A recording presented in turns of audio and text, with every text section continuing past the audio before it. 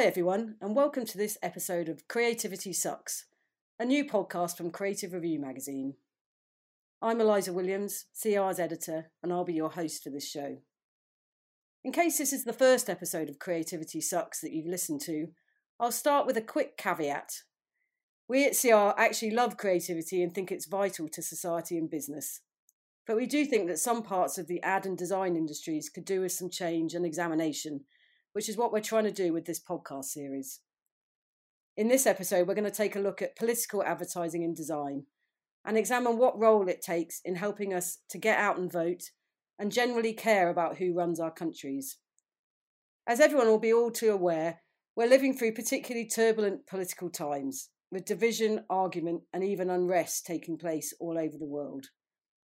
With this backdrop, I'd like to examine what role design and advertising can play in politics and whether it can be used to help ease some of the political division we are seeing, or if it is more powerful as a tool for stoking it. To do this, I'm joined by three expert guests.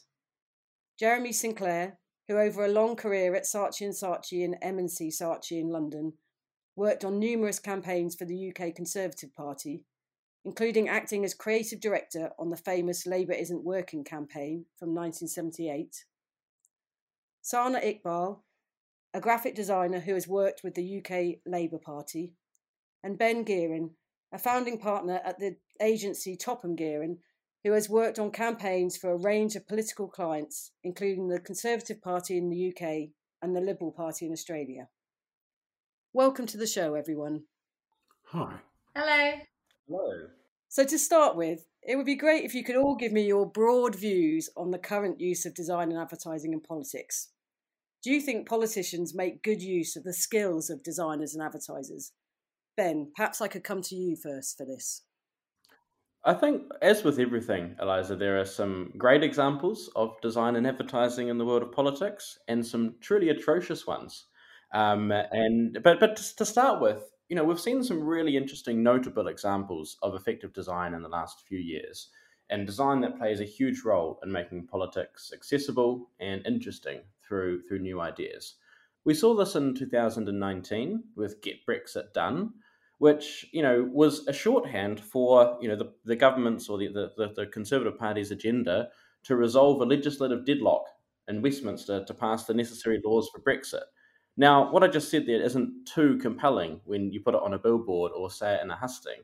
And so the language of Get Brexit Done acted to simplify, what was essentially a complex political strategy.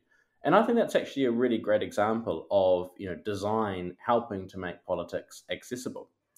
We saw something similar during the COVID-19 pandemic with the stay home, protect the NHS, save lives slogan that, we all remember far too well. And if you're anything like me, probably brings back some kind of PTSD.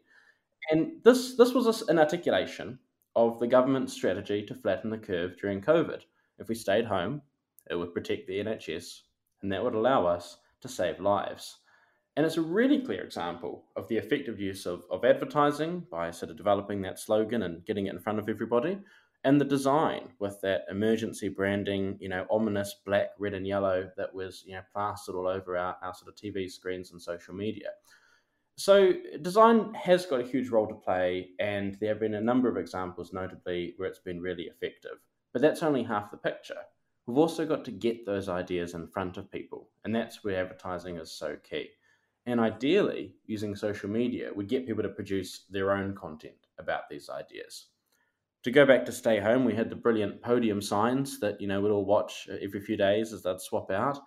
But we also had people, using the hashtag stay home, save lives on their own social media content, updating their profile pics and frames. And that was arguably even more effective at changing behavior than swapping out the profile pic for the number 10 press conference on the lectern. Yes, that's some great examples of really recent stuff. Sana, I think I'll come to you next. In your experience, do you feel that people listen to designers and listen to advertisers when it comes to politicians and political groups? So I think it depends who you're working with. So I guess I can be quite fussy with my clients because I've had a whole range of experiences where some clients almost treat you like or treat design as like a tool for production rather than a tool to resolve problems. And those politicians or councillors or whoever they are, who are, I would say, the smart ones, are the ones who work with advertisers and designers to resolve the problems that have a more strategic approach. And I feel like that's slowly becoming a better use of design, and councillors and politicians are using that more so. So whereas before I was very much told, can you just produce me a leaflet? Can you just make me a logo within like a 2-day time frame? And you didn't really allow you to have much thought. And where now, when I work with people, and I say to them, okay, we need a bit more time. Let's have a look at your strategy. Let's have a look at your narrative. What is it you truly want to say, and have a more holistic approach to everything? People are more willing to do that. I feel the USA are kind of better at that. And you perhaps see that in the design work coming out. So like notably, 2 campaigns I really love and kind of refer to is the AOC campaign for Congress. And what I loved about her campaign was how she treated like Spanish as an integral part of the design, and making sure like her design was accessible to everybody in the community is so important. And then for perhaps a visual and an exciting point of view, the work done by the New York City councillor Chiosei, that again for me has so much kind of it was just aesthetically beautiful, kind of refer back to kind of his background, his story, everything he stood for. So I think the USA generally is better in that way, but the UK is slowly coming along. Now I'm talking to more people. So yeah, that's kind of how I feel at the moment. Very good. Jeremy, in your experience, and maybe some of this is more historical than right now, I'm not sure, but do you feel that it's interesting what Sana was saying then about maybe bringing in the advertising teams and the designers a bit late in the process, and that it's all a bit last minute? Is that your experience, or do you think there is a sort of understanding that if you're there from the start, you'll get a better campaign? I would certainly say that the sooner the better. The sooner that the designers are brought into it, the better. But my overall point would be a great client is a rare creature. And you don't find many of them. There's 1 or 2 you meet and you get great work. But for the most part, people think it's something you can pour on at the end, like salt and pepper, but you can't. It's got to be an integral part of it. I think the one that Ben suggested, the COVID one, I thought that was terrific. And it was terrific not from a design point of view. I think it's a highly creative thing to tell people to stay home to save the NHS. So rather than save your own life or your granny or your kids, you're doing it to save the NHS. And I think it's a highly creative way of coming at it. So with that example, I think the process is alive and well, but it's the exception rather than the rule. Yes. I mean, maybe you could carry on and talk a little bit about historically how it's worked. I mean, when you worked on projects, I mean, I feel like the Labour Isn't Working poster sort of, in my mind, kicked off where we are now in a way, even though it's 1978. I felt it began the sort of process we are now, both in terms of perhaps the slogans that Ben was referring to, but also that quite combative way of talking about politics that we see quite a lot now, which is obviously very different to the stay home and save lives message, which was more of a government message, I suppose. I mean, hugely important, but less of a sort of political party message. Could you just talk a little bit about, when looking back at that time, what the advertising for politics was like then, and how significant was that poster at that time? When we got the Conservative Party, when we won it, we decided just to treat it like any other client. We'd done lots and lots of works for the Health Education Council, just trying to persuade people not to smoke too much, not to smoke if they're pregnant, not to get VD and all sorts of things. So we loved doing government-type work. And the bigger the audience, the more we liked it. And the chance to do great work, we could never resist it. So when the Conservatives came to us, we thought, bingo, we've got an entire population we're talking to. We couldn't ask for more audience than that. And when we did Labour Isn't Working, it was written by my deputy, a chap called Andrew Rutherford. I remember presenting it to the client. And oddly enough, there was Charles Sarchi, me, Andrew in the room at the time, and the client. And the client was a chap called Gordon Rees. And I remember him jumping up and down when he saw Labour Isn't Working, because he said Labour will hate this. And that was a key as to what, the more we could irritate the other side, the more he loved it. And indeed, it's what happened. Now, when it was shown to Mrs. Thatcher, she said, it's a bit odd that the largest word on the poster is Labour, and we're the Conservative. But anyway, Mrs. T, being a great client, took advice from the professionals and was assured that the fact that Labour isn't working was exactly the right thing for us to be saying. And indeed, I don't know if you read the Daily Mail, but 2 weeks ago, Labour isn't working was the headline on the front page of the Daily Mail. So it's nice to see that good ads live forever. Yeah, I mean, certainly Labour isn't working, I feel, has haunted the Labour Party ever since. I mean, Sana, would you say that slogan has been one of the most powerful ones in terms of winding up the Labour Party? It's really effective. It's just as a kind of compliment to Jeremy and the team. It's something which, I even studied at university, all that kind of campaign work, and it still stands the test of time. And you can see that from the amount of iterations I've seen of that poster. The amount of times I've seen it kind of taken by the Labour Party and then kind of spun around to say, Tories aren't working, and all kind of different changes to it is kind of a testament of how good it is. So yeah, that's why I would say it still haunts to this day, because it's constantly changed in a whole variety of ways. And if I could just add, the more people complained about it, the more famous it became. And so in many ways, we didn't spend millions on advertising. It was made famous by the dear Labour Party because they kept complaining about it. And they were so hated it that they couldn't even say Saatchi, they had to call it Saatchi. So they kept sort of abusing it. And the more they abused it, the more the media would run it to show us what they were complaining about. Yes, the power of aggravation. Ben, some of the stuff that you guys have done for the Conservative Party on social media does seem designed to sort of certainly wind up the opposition and kind of poke fun. Would you agree with that? Would you say that's what part of the intention is? I don't know what you're talking about. But no, yes, absolutely. We often get criticised in our work for producing memes. Often upsetting graphic designers with rather crudely drawn work, which is designed to provoke a response. But fundamentally, that's what effective communication is.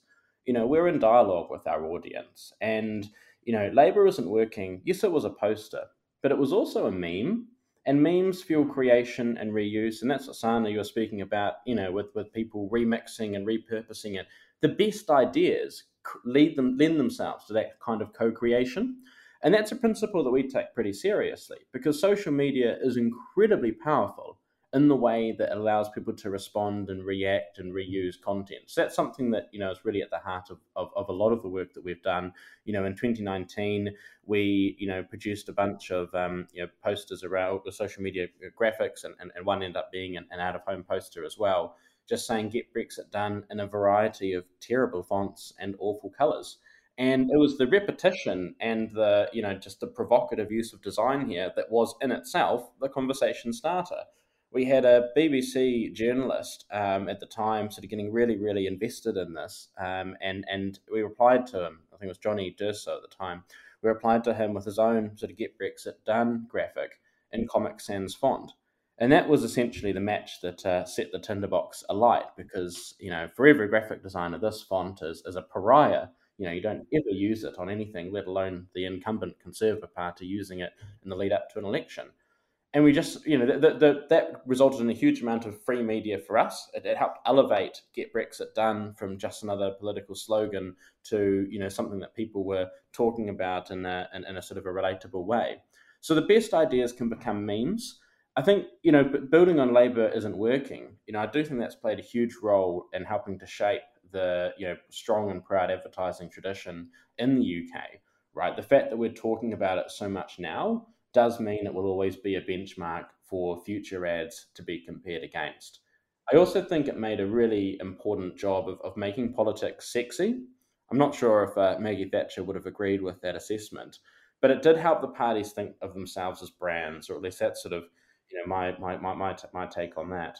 Yeah, would you agree with that, Jeremy? Did that continue after that poster with the Conservative Party, that they continued to recognise the power of good advertising?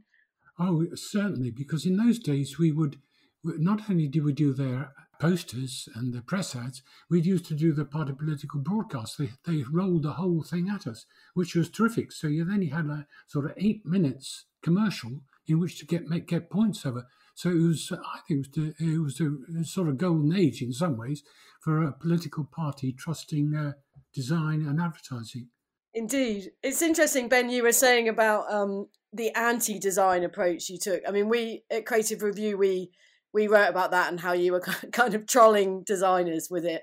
Sana, you've recently been doing some work for the Labour Party in Lewisham for the recent local elections that happened in May this year in Lewisham. And yours was the sort of opposite to that, in that you used very kind of beautiful design on leaflets, which are often the sort of I don't know, the most neglected part of political campaigning. I think that we get stuffed a lot of leaflets through the door, and often they don't look particularly nice. And the ones that you did seemed particularly carefully designed.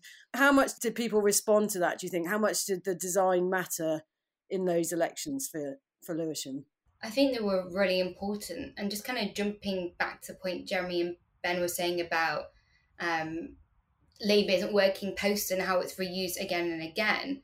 Something I found really interesting is that I think advertising and design in the last few years is almost a repeat of the past. And you see that a lot with the use of like the double whammy used again and again, and somebody's in somebody's pocket used again. But I was really kind of conscious of that because there's a feeling at the moment, wherever you may lay on the political spectrum, of everybody kind of referring to the past and nobody giving anything set for the future.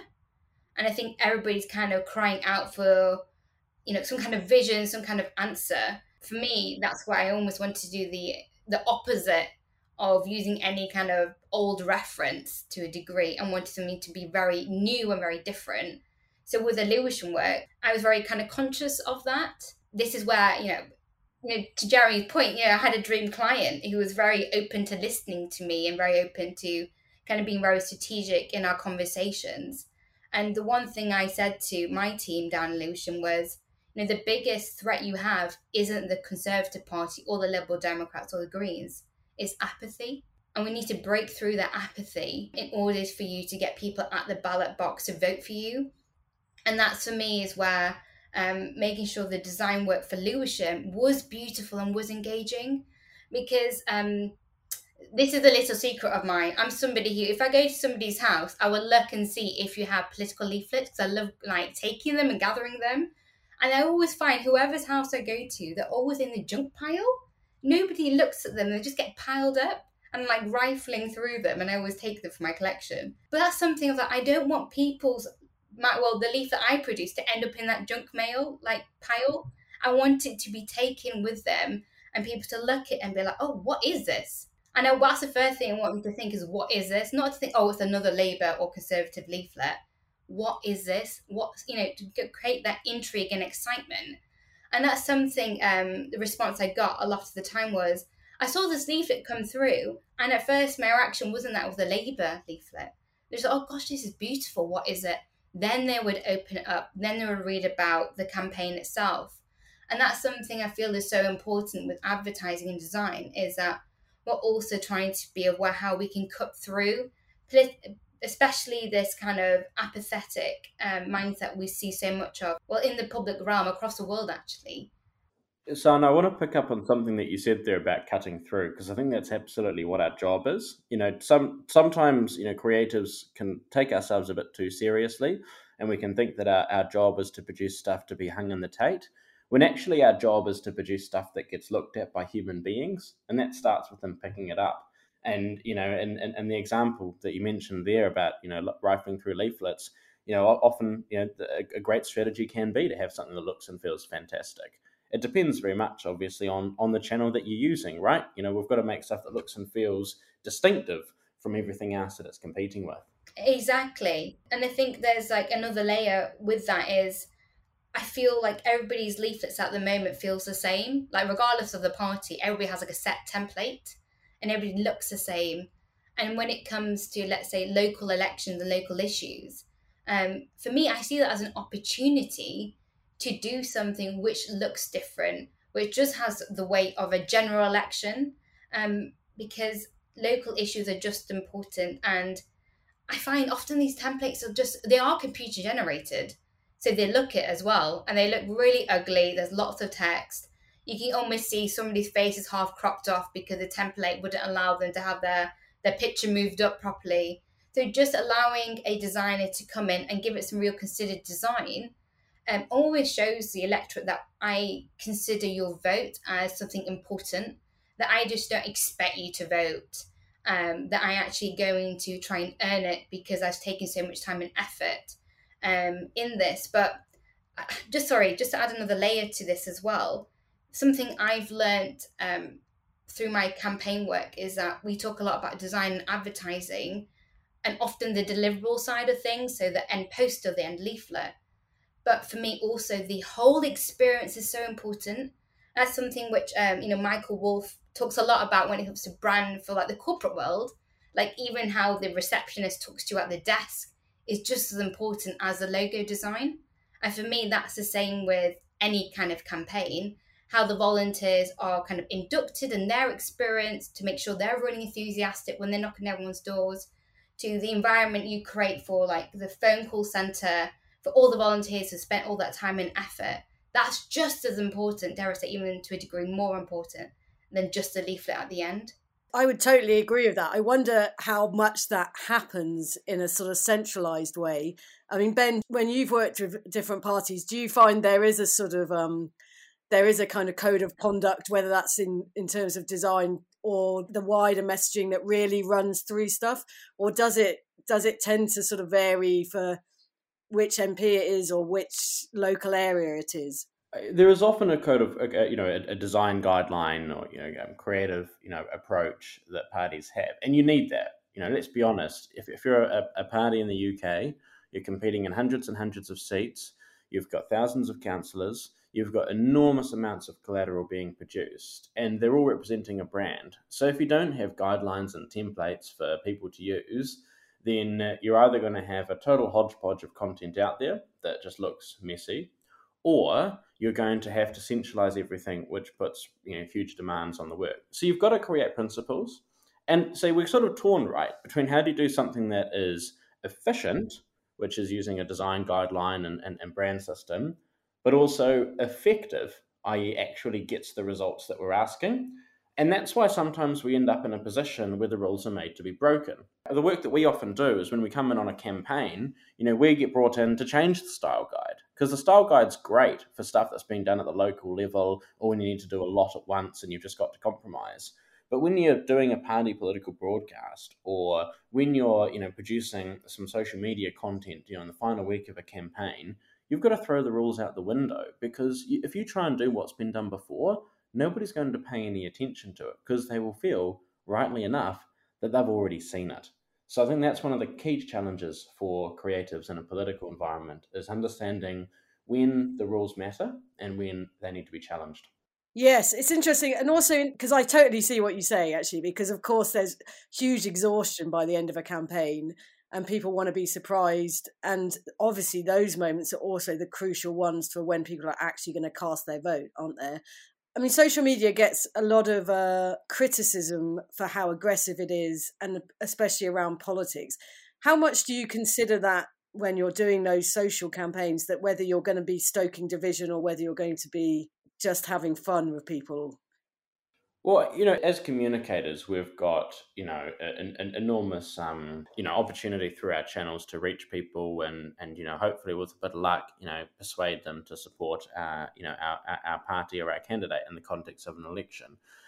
Social media is social for a reason, and too often media planners and strategists get all caught up by comparing, Instagram and TikTok and all these channels to TV and radio, because it's easier to do it that way and just look at social media channels as another place for reach and impressions and engagements. But there's so much more than that. Social media channels are a place where we can invite the audience to participate, not just consume content passively. In our experience, we've found that the best advertising is not the video or the graphic that we're putting out itself, but the comments and the shares and the reactions on it, because that shows peer endorsement, which is so much more powerful than comms coming from ourselves. So one of the key things to think about on social is actually that whole ecosystem of where and how and when your content is going to be engaged with, and thinking about how that makes it persuasive, not just the message in the unit of advertising itself. In terms of thinking about, how that responds to, the concerns that people have, people are going to be, enthusiastic on social media about things that they believe in, and they're going to look for language and content that helps them express those thoughts. So one of the reasons why Labour isn't working was so powerful was because it created a language for people that already felt like the Labour government at the time wasn't really delivering, wasn't working, to express that, right? And so you might have said, oh, well, I don't think the economy is going as well as it could. I don't think that access to jobs is as good as it could be. The rubbish isn't being collected. But Labour Isn't Working creates a device that can represent all of that. And we did the same thing with Get Brexit Done. We created a device to represent, the government's legislative agenda and the values that they believed in.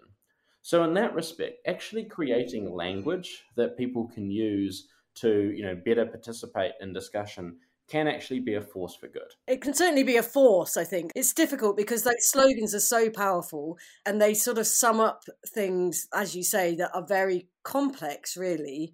But I wonder, Jeremy, I feel I should come to you here as you worked on Labour Isn't Working. I mean, do you ever feel that it spawned a sort of era of slogans that now sort of simplify things that are so complicated in a way that could perhaps be a negative thing? Or do you feel always that kind of powerful summing up is what we need in political advertising? Okay. The revolutionary thing is with Labour Isn't Working, it didn't show a picture of the client. If you look at political advertising for that, and going back to the point about local elections, most of them show a picture of the potential MP. And if that makes you want to vote for them, you're in the wrong business. They're in the wrong business. So I think the revolutionary thing about Labour Isn't Working, it was taking an issue and issues and making them famous. And touching on the other point about design rules, just picking up on that, the Conservatives in a way were lucky because they had the same agency over many decades and we stuck to the same typeface. Now, I know it's not a major thing, maybe, but having the same look and the same feel save you a lot of effort, a lot of work. So I don't know if that answers your question at all, but I think issues were the thing that we wanted to talk about and not just have a face of... If you look at before Mrs. T came along, the Prime Minister and the leader of the opposition was a chap called Ted Heath. And if you look at his posters, they kept showing his face. Well, I mean, he's a nice enough bloke, but it wouldn't make you want to vote for him, nor did it. And so with Mrs.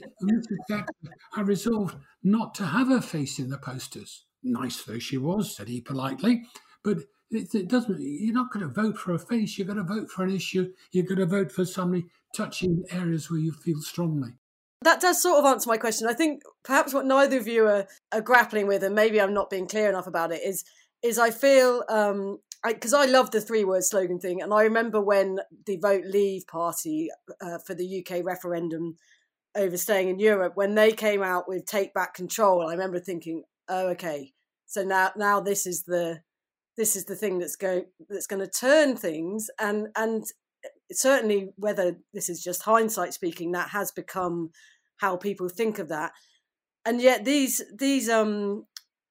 issues have become so divisive and so upsetting in the country that I feel like I suppose I'm saying are these simplified slogans, they work, that is certainly the case, but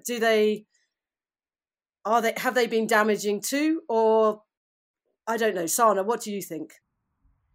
So for me, I feel like this idea of kind of being politically neutral, or, it just works. And, the aim is just to get votes. It doesn't sit with me personally very well. I feel like the work you produce does have consequences, and we can't, as designers or advertisers, kind of absolve ourselves of any kind of consequence or responsibility just because, that's just a client and that's what they want. And maybe that's because this hits like home to me. Personally, I'm a South Asian woman who's Muslim, so growing up in Britain and kind of hearing from the likes of the BNP to the EDL and, dare I say, some more recent work by the Conservatives, this doesn't just it fuels hate and it fuels massive consequences, not just at the ballot box but in my life personally. So more recently there was that social media campaign by the Conservatives, which was they had a half face of the kind of Labour MP, and the other side basically said, no, your MP voted to keep illegal migrants in Britain. They voted against the Borders Bill. And firstly, that was just false in the sense that the issue wasn't just as simple as they're keeping illegal, migrants in Britain. Actually, it was about voting against a bill which essentially removed the rights of family reunions. So there were potentially consequences for families to be reunited, to relocating people to Rwanda. And so for me, and that kind of use of language is detrimental. It doesn't help us have a healthy conversation around issues like immigration. We do need to have conversations, but in a healthy and truthful way. And that's something which I saw a lot out in Brexit. There were a lot of posts. I think there was a knockoff actually of the Labour Isn't Working, which Nigel Farage did, and it was a massive line of migrants, and that was him being, this is why we need to back Brexit. And that kind of fueled this kind of xenophobia around ethnic minority groups. And I saw lots of hate crime rise during that time. A lot of people in my family were personally affected. So for me, that's where this idea of absolving ourselves of kind of consequences of what we make doesn't sit with me well at all. And I know you might not be able to find the perfect client, or however, there should be things we should say no to, things which are just completely not true, things which are just going to fuel hate in communities. And I'm surely there's a much more clever and smarter way of kind of having that debate. Yeah, that's how I feel on that. I think it's very easy as advertisers to take ourselves extremely seriously and hold ourselves responsible for things that are fundamentally about more than just us. We've always been in the age of the political slogan, for better or worse. You used to see it on a billboard or in the newspaper. Now it's in a screen in your pocket, all over your social media feed, and top of the news bulletin. There are more demands on our attention than ever before, and that means brands of all types, even political ones, need to be succinct and get to the point about what they say. And look, it's easy to criticize something being used for 3 words, but that 3-word points are incredibly powerful. As an example, if you look at the apple.com website, almost every single headline on that page will be 3 words long, and that's because science tells us that's easy for people to remember. But just because we've articulated something in 3 words doesn't mean that is, the be-all and end-all for all discourse on a particular issue. We do need to separate, healthy discussion about political issues from a slogan which is used as a shorthand to help people understand what different parties and candidates stand for. Because that's essentially all it is. A slogan is a marker that helps people understand the promises offered by politicians. And that gives us a better opportunity to criticize those promises or discuss those promises or hold them accountable. Get Brexit Done worked for Boris Johnson in 2019 because people knew, that he was a politician that believed in resolving the deadlock around Brexit and actually resolving that issue so the country can move on. New Labour, New Britain worked because Tony Blair stood for something new and he was presenting a vision, a picture of what Britain would look like under him. In both of these examples, people believe the slogan is more than just empty words. They believed in the person delivering it and their capability to deliver on the promise of that slogan. And I think that's a healthy way for us to think about the power of a slogan. I've never written a slogan. I've never asked any of my people to write a slogan. We write headlines. A slogan has a sort of fatuous sound to it, whereas Labour Isn't Working wasn't a slogan, it was a headline, and nobody knew it was going to last 50, 60 years. We were writing a headline to a poster. And on the shortness and brevity of the headline, our view is if you can't make your statement short and pithy and to the point, then you should go back to the drawing board and think further. The whole essence of life, you've got to be able to say something simple and make it strong and powerful. And I suppose I'm sort of biased on this because I was brought up in the Christian tradition, and we had simple instructions like, thou shalt not kill. This is taken from the Old Testament. It didn't say what you shouldn't kill. It said, thou shalt not kill. So the best signposts for life, I think, are short and succinct. And if you can't make it short, you're in the wrong job. Yeah, no, and certainly now, because it's clear how much those messages, when they're clear, cut through now. You mentioned New Labour, New Britain. I feel that the Labour Party hasn't quite had the same level of slogans since that period. And, perhaps that plays a part in some of their place in people's minds. I'm interested just to ask, you've all mentioned about working with politicians and political parties as clients. With that in mind, do you have to sort of believe in what they're doing to work with them broadly? I mean, it doesn't have to be every single thing they do, but do you have to sort of be a part of their political side to do that? Or do you think you can be neutral? Ben, what do you think about that? The answer is simple. You don't need to believe. The reality is elections are not about speaking to diehard, dyed-in-the-wool, party supporters. Elections are when parties and politicians have a go at convincing swing voters to, give them their vote. You've got to earn it. You've got to work for it. And you've got to do that by speaking to normal people. And, by being a bit more neutral about, what a party believes, you have an opportunity to be open-minded and to empathise with these audiences to do better work. And unlike a corporate brand, you're selling a car, you're working for Audi, you want to be behind the wheel of an Audi, understanding, how that product works. But it's not the same in politics. What do you think, Sana? So I feel very differently. So this makes it so interesting having this conversation. Again, it goes back to you mentioned the car, and that's what you would sell. But with politics, you are selling essentially policies. And they affect millions of people's lives. Dare I say billions, depending, if it's a Western democracy. Who we vote for doesn't have just consequences to somebody in Manchester. It'll have consequences to somebody all the way in Iraq and Pakistan. So for me personally, I might not agree with absolutely everything, word by word in the manifesto, but the underlying values and principles to me are essential. These are people who are going to make a difference in one way or another to somebody's life.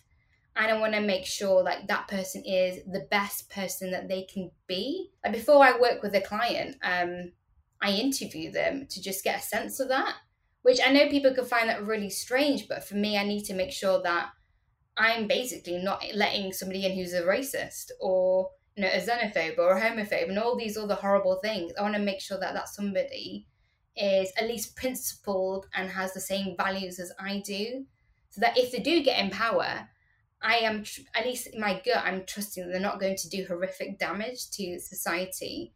So yeah, that's how I feel on that. How about you, Jeremy?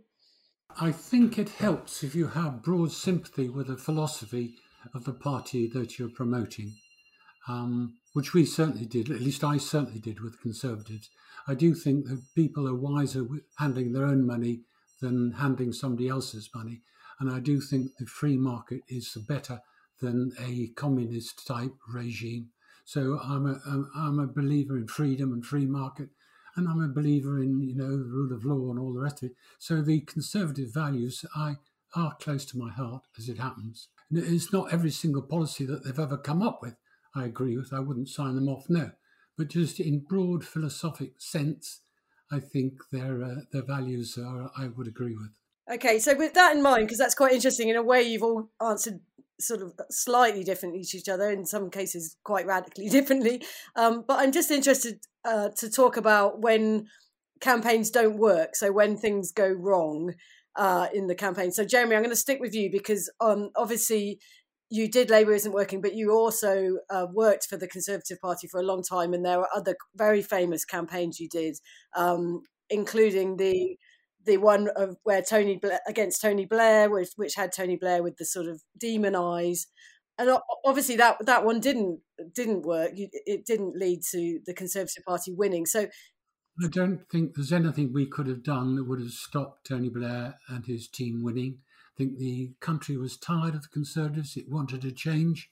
And I think the poster became famous, but it didn't do much good. We didn't really expect to win, so we were just trying to be as strong as we could do, so we could stand out as much as possible.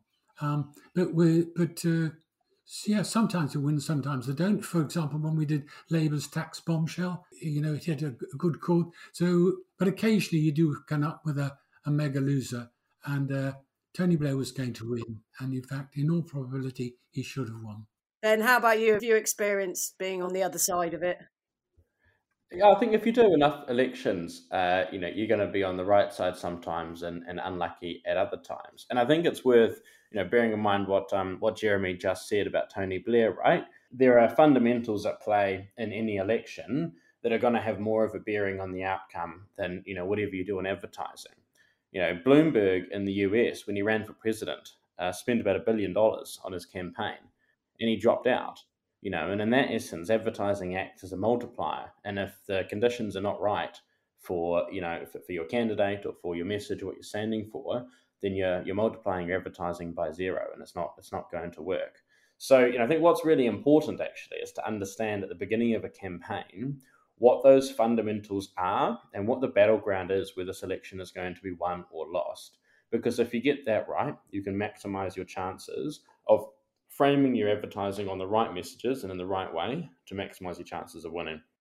Yes, strategy is everything. I wanted to just finish by just looking ahead now to what would you advise to, like, how far ahead should parties be thinking for the next general election? If this is assuming in the UK the next one is in 2 years' time, who knows whether that will be the case or not, but say it is. Should they be starting now to think of those messages that you talk about, Ben? Should they be bringing the ad and design people in at this early stage? What would you be advising? Planning is everything. We often find in a campaign that, you get brought in, often with too much time to have a big impact.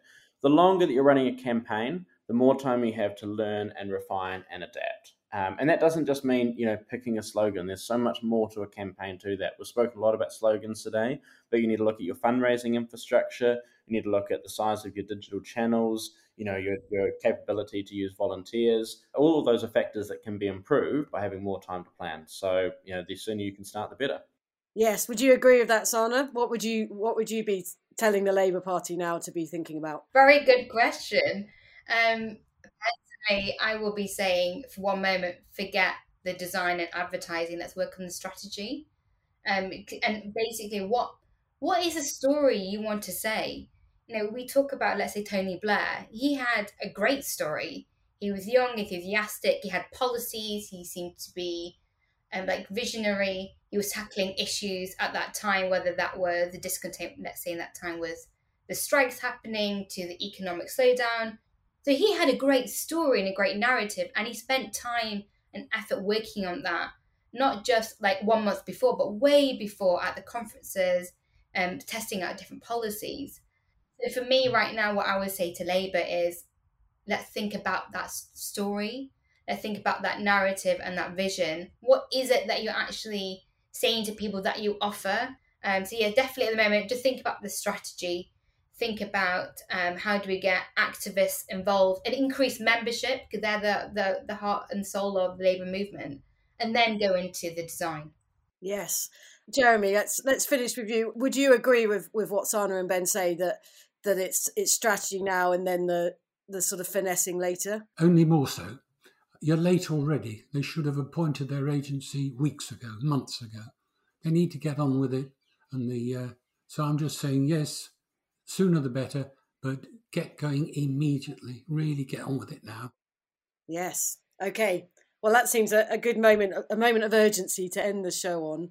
As I say, I feel that, this is such a rich topic that we could talk at much longer and more fruitfully on, but we have to close there because we've talked for a while. So I'm going to leave it there and say thank you hugely to Jeremy, Sana and Ben for being part of this episode and for joining us on Creativity Sucks. And thanks to everyone for listening. I hope you'll listen to the rest of the shows. you can subscribe to be alerted when they arrive. And you can also, of course, always visit creativereview.co.uk for more of our content. Thanks very much. Thank you. Thank you. Thank you.